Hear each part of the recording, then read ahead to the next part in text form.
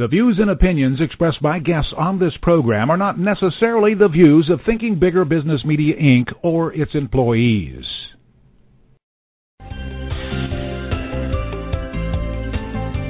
Welcome to Smart Company's Thinking Bigger Radio. Get the inside scoop on how America's most successful business owners transform their entrepreneurial vision into reality. And listen in as some of the top business minds in the country serve up practical advice, tips, and insights for growing your business. Now, here's your host, Kelly Scanlon. Good morning. Welcome to Smart Companies Radio. I'm Kelly Scanlon, publisher of Thinking Bigger Business Media. And our guest today is Jeff Lanza. He's an FBI special agent for more than 20 years. He's retired now, but he appears regularly on major national news channels such as Fox News Channel and other national shows like The Today Show, Good Morning America, Dateline, and many others. He also travels around the country providing keynotes and seminars on topics like the one we're going to talk about today, which is how small businesses like you can protect yourselves from cybercrime and other vulnerabilities of the Internet. Welcome to the show today, Jeff. Oh, glad to be here. Thank you, Kelly. Yeah, now, we're hearing a lot these days about the large firms getting hacked. I know everybody right now has Target on their mind because a lot of people shopped at Target during the Christmas season, the holiday season, and their information was compromised. But, the national banks, we hear about those all the time, those incidences. But small businesses are also vulnerable. And some people would even say more vulnerable, yet they're probably the most uninformed about what they're vulnerable to and how they can prevent it. So talk to us a little bit about the different types of cyber crimes that small businesses should be aware of, and even some that perhaps they don't even have on their radar screen that they should be paying attention to. I actually am going to talk about three things right now for small businesses that can, and they might be surprised to hear that they are not protected if a bank, a small business gets their bank account taken over. And I'm going to describe how that might happen in just a second. But if that takes place, the bank is not responsible for those losses. Most people think the bank is going to pay back for any fraud. If you're an individual and you have a bank account, they are required to pay back fraud to cover those losses if you report it within 60 days. That's the law. For businesses that have bank accounts, there's no law that requires a bank to handle those losses to pay back money lost to fraud. And people don't realize that. No, I'm sure they don't. Now, if it was the bank's fault, clearly they will be responsible for that loss. But in many cases, it's the business that has to take responsibility for protecting their bank accounts. And, so let me take that one step further. Their own bank accounts, their own business bank accounts are vulnerable. What about any information that's compromised with their clients or customers? Are they also responsible for that then too? That's a whole different area we're going to I'll talk about as well. I think we should talk about that too. They are responsible for customer information. They could be sued by their customers. They could be sued by people whose Social Security numbers that they've lost. They may be, in some states, they might be required by the state to provide credit monitoring for those people. So in other words, you have a Social Security number on file. Your computer gets hacked into. They use that social to steal someone's identity. That's a big liability for you. They can sue you and require you, as I've started to mention, to have credit monitoring put on their accounts. So let's say you have 10,000 Social Security numbers compromised. If you're a business that deals with that many numbers, now you've got to pay $20 a month to some credit monitoring service for a 2-year period of time. For 10,000 accounts. Yes. Yeah, that huge. gets expensive very fast. It can put most small businesses out of business. It might put you completely out of business if it's not covered by insurance, but there's simple steps that you use that can protect that information, and a lot of businesses are not really taking those steps. I know that you said you wanted to cover three things, and you were setting up what you were going to talk about. So before we get into the details about some of those, what are the other two topics you want to address? Well, let's talk specifically about bank account takeovers. There's three ways that might happen. One is through the infection of a computer through malware. So in other words, someone in your business clicks on a link in an email that's designed to load malware on the computer system, the network in your office. So it might be an email from Amazon that's not really from Amazon. DHL, Federal Express, UPS, the FBI, and you say, I need to see what they're sending me, what packages I'm going to be receiving. and you click on that, and it surreptitiously loads this malware on your system, which kind of sits there quietly until you go to log into your bank account, and then it becomes a keystroke logger and records your keystroke. So now it has your username and your password. They give that to the bad guys. Right. Then they use it to get onto your bank account, and they'll try to wire transfer or make automating clearinghouse transfers, ACH that's called.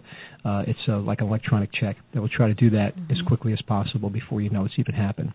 And an important point to mention here is that those big brands that you mentioned, you might think that it's a UPS or Federal Express or one of the other ones, and these malware people are getting more and more sophisticated about imitating these brands. Yeah. So let's say I do expect a Federal Express package, and it's typical to get a notification, and it looks like it's from Federal Express. What can I do? That's just one example, but what are some of the things I can do to keep from clicking on links that I think are real and are relevant to my business, but they really aren't? They're malicious. Yeah. Instead of clicking on the link in the email, because you can really never be sure, because they are very, very good at now doctoring those emails up to make them look so real, cutting, pasting logos and slogans into their emails.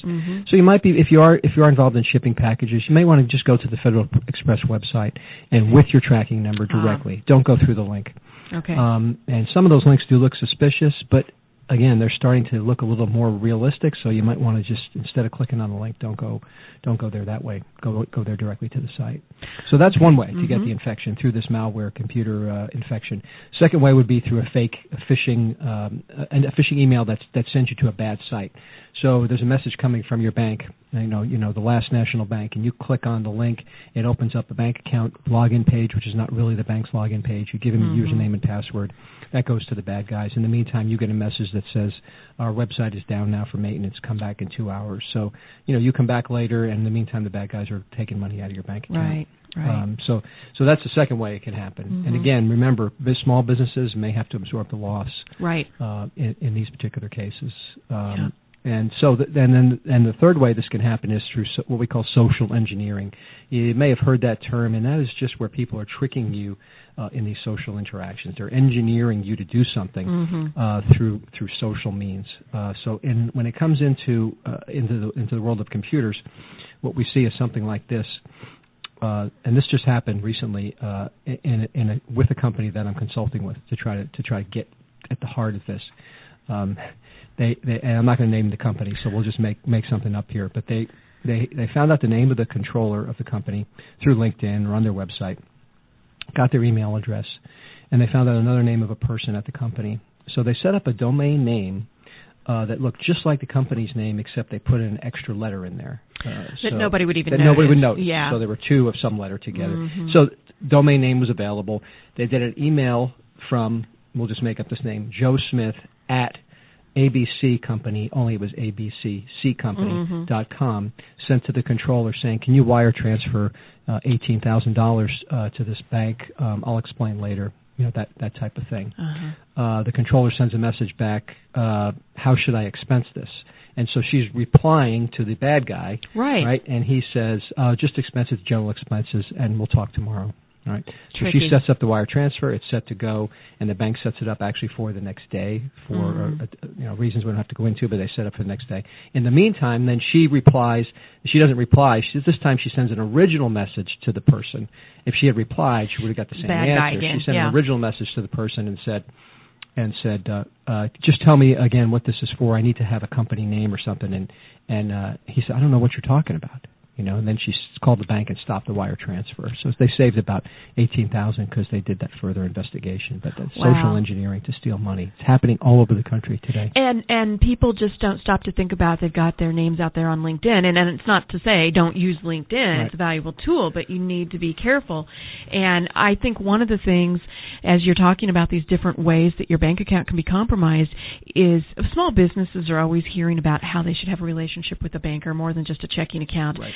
And usually it's for loan purposes. You know, you need to get to know your banker so that you can establish that relationship for getting a loan eventually, or line of credit. But this is as important or more important reason, so that banker, your contact there, knows your habits, knows who you are, and if something strange is going on in your account, they know those patterns and they can alert you. I mean, it's critical. There's a company in Missouri that had $440,000 wired out of their bank account using one of these scams I just described. And it was sent to Cyprus. Before they even realized what happened, they went to court to fight it out with the bank as to who's going to pay the loss, and the judge decided it was the company's fault because they didn't take the controls that they needed to take. So they're at $440,000. Now, based on going with what you just said, it's really important for individual business owners to go to their bank, because if you asked a business owner in the audience that we're talking to and said, well, how do you feel about these kind of threats? They say, we got it locked down. It's not going to happen to me. We got these controls in place. I would say you should reassess those controls. Go to your banker and say, besides talking about your accounts and your loans and your relationship in that regard, talk about, can you just tell me how I'm protected against these account takeovers, wire transfers, ACH transfers? What's being done to make sure that doesn't happen to me? And a bank, any good bank, has a series of fraud protections.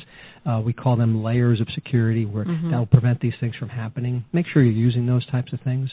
Institute at least a few of them to prevent these things from happening. Have a conversation with your banker about fraud rather than just all the other things you talk about. We're talking with Jeff Lanza, retired FBI special agent, about cybercrime in your small business. We're going to take a quick break. When we get back, we're going to be visiting him with about some of the other areas where you may be vulnerable and what you can do about them. You're listening to Smart Companies Radio on blogtalkradio.com. You're progressing in your career, but at a pace that feels slow. You're ready to make great strides and invest in yourself. With your work and home schedule, how do you accomplish this?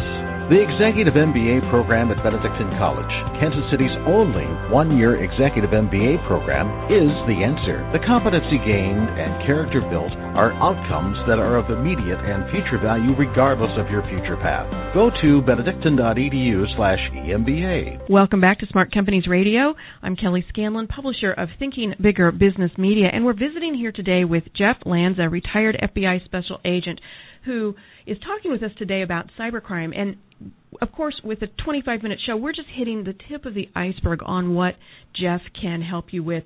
And if you would like to talk with Jeff more about speaking opportunities, keynotes, consulting with him, he's going to be giving his website here. Why don't you go ahead and give us your website, Jeff? It's just simply thelanzagroup.com. So it's THELANZA group. GROUP.com, and you can find out more about me and what I do to help businesses. Okay, thelanzagroup.com, because, as I said, we are just brushing the surface here. What I'd like to move into now is protecting your information. A lot of small businesses take credit cards, they have other sensitive information about their clients and even their employees.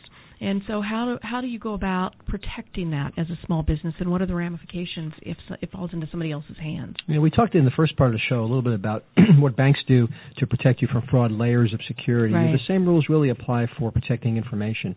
A layer of security being something that protects information, and the more layers you have, the better off you'll be. So, for example, if you're storing customers' credit card numbers on a computer system, who has access to that computer system? How many passwords does it take to get in to access that?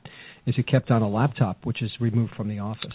Right. All right, so one layer of security might be a password. Second layer of security might be that laptop is locked up where only people that need access to those credit card information that will have access to that particular computer. Third layer might be all the information is encrypted on that computer. So even if someone got the password, someone got access to it that didn't need to have it, they still won't be able to see that information.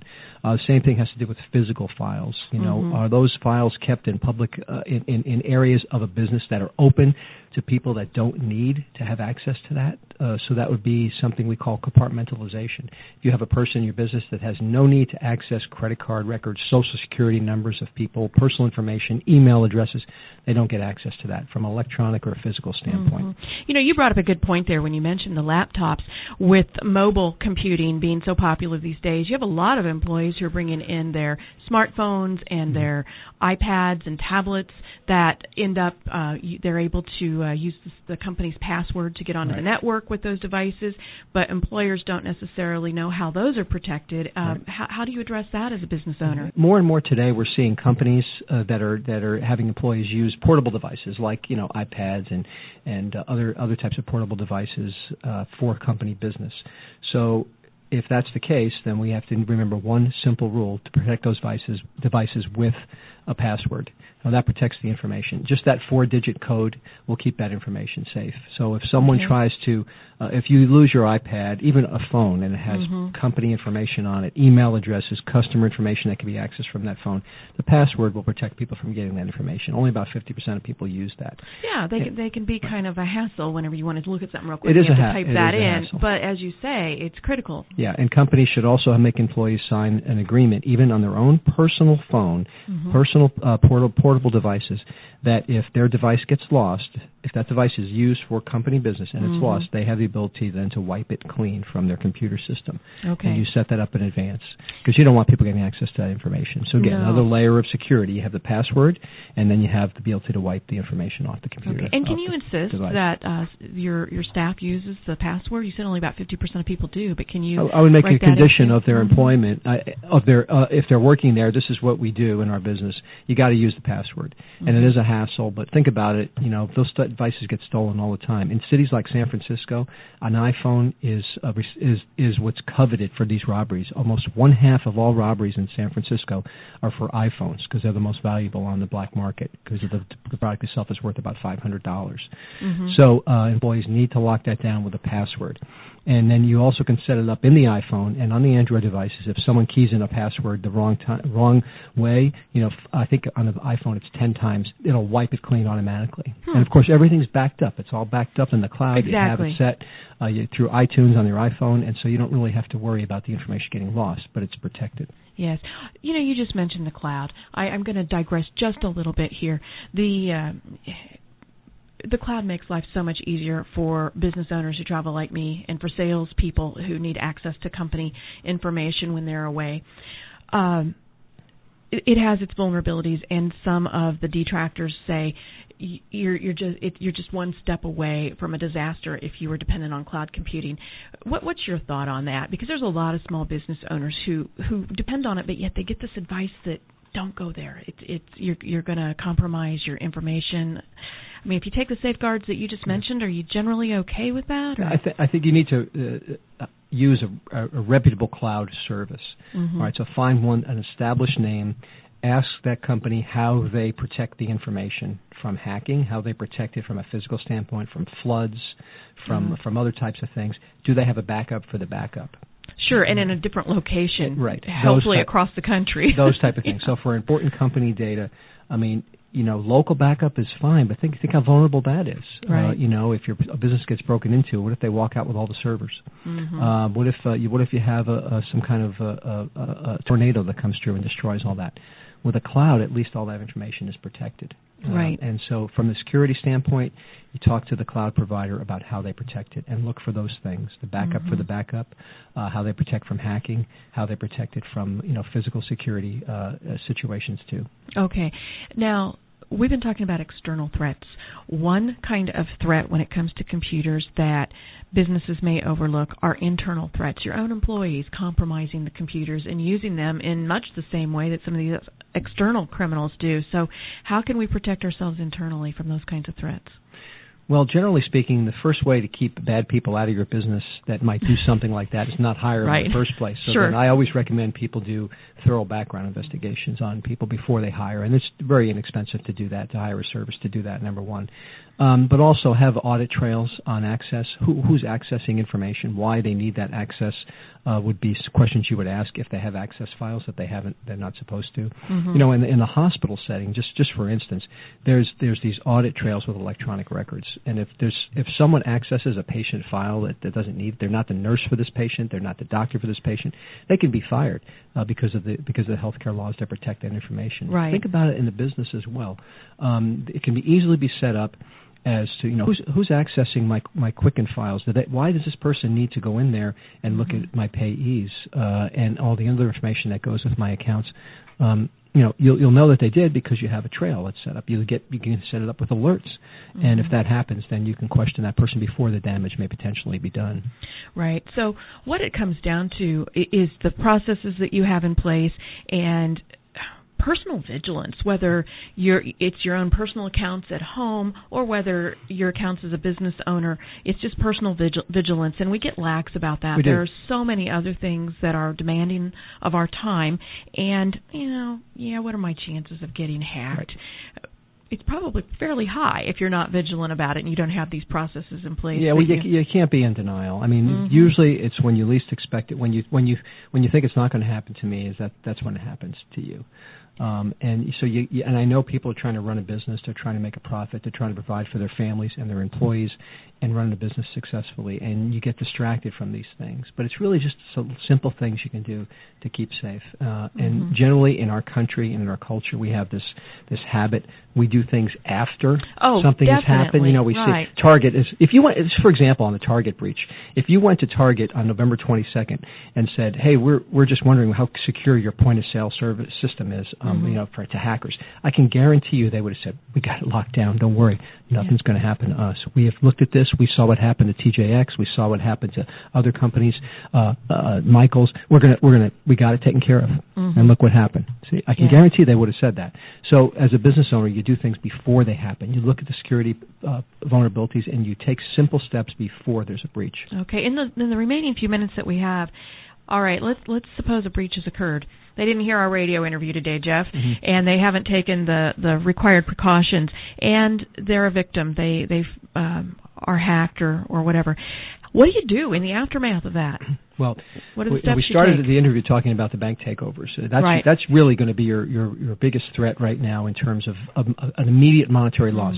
So I would say the owners of companies, the people that are CFOs, should have immediate access and a straight line to the fraud hotline phone number of their bank and their banker, their banker that they deal with on their phone. If they see any money coming out of their account that looks suspicious, immediately call those numbers and tell them you suspect fraud. They can stop wire transfers before they've been picked up on the other end. If there's a slight delay before that happens, companies have saved literally hundreds of thousands of dollars by being alert to those things.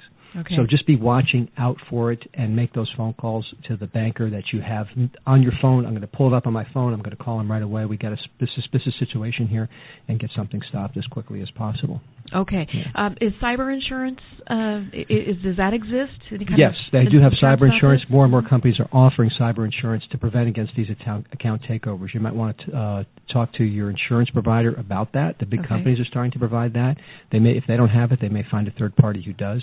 I'm not sure the expense of that, and I'm not sure, if it covers all of these types of things we're talking about, but you might want to just open that conversation. Yeah, it's worth a discussion, absolutely. So, Jeff, it's been wonderful having you on the show today. And again, as I mentioned, we were only able to touch the surface of a lot of this, and Jeff is available to talk with your group, with your company, consult with you, and also do keynotes for you. So, again, if they're interested in talking further with you about this, and maybe what are some of the other topics that you cover besides cybercrime? Right. I talk about cybercrime. I talk about identity theft prevention. I have a presentation on ethics that's approved for credit in many states. I do something on leadership communication. Those are my main topics. Okay. And if they go to my website at thelanzagroup.com, they can look at all that information, and most of what I do is presentations to groups, businesses, associations, and I really travel all over the country doing that. Okay, well, Jeff, it's been a pleasure. Thank you very much. You're very welcome.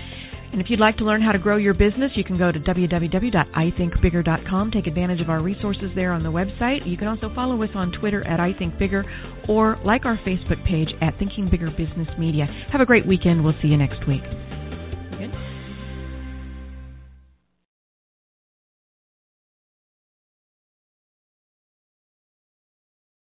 This podcast is a part of the C-Suite Radio Network.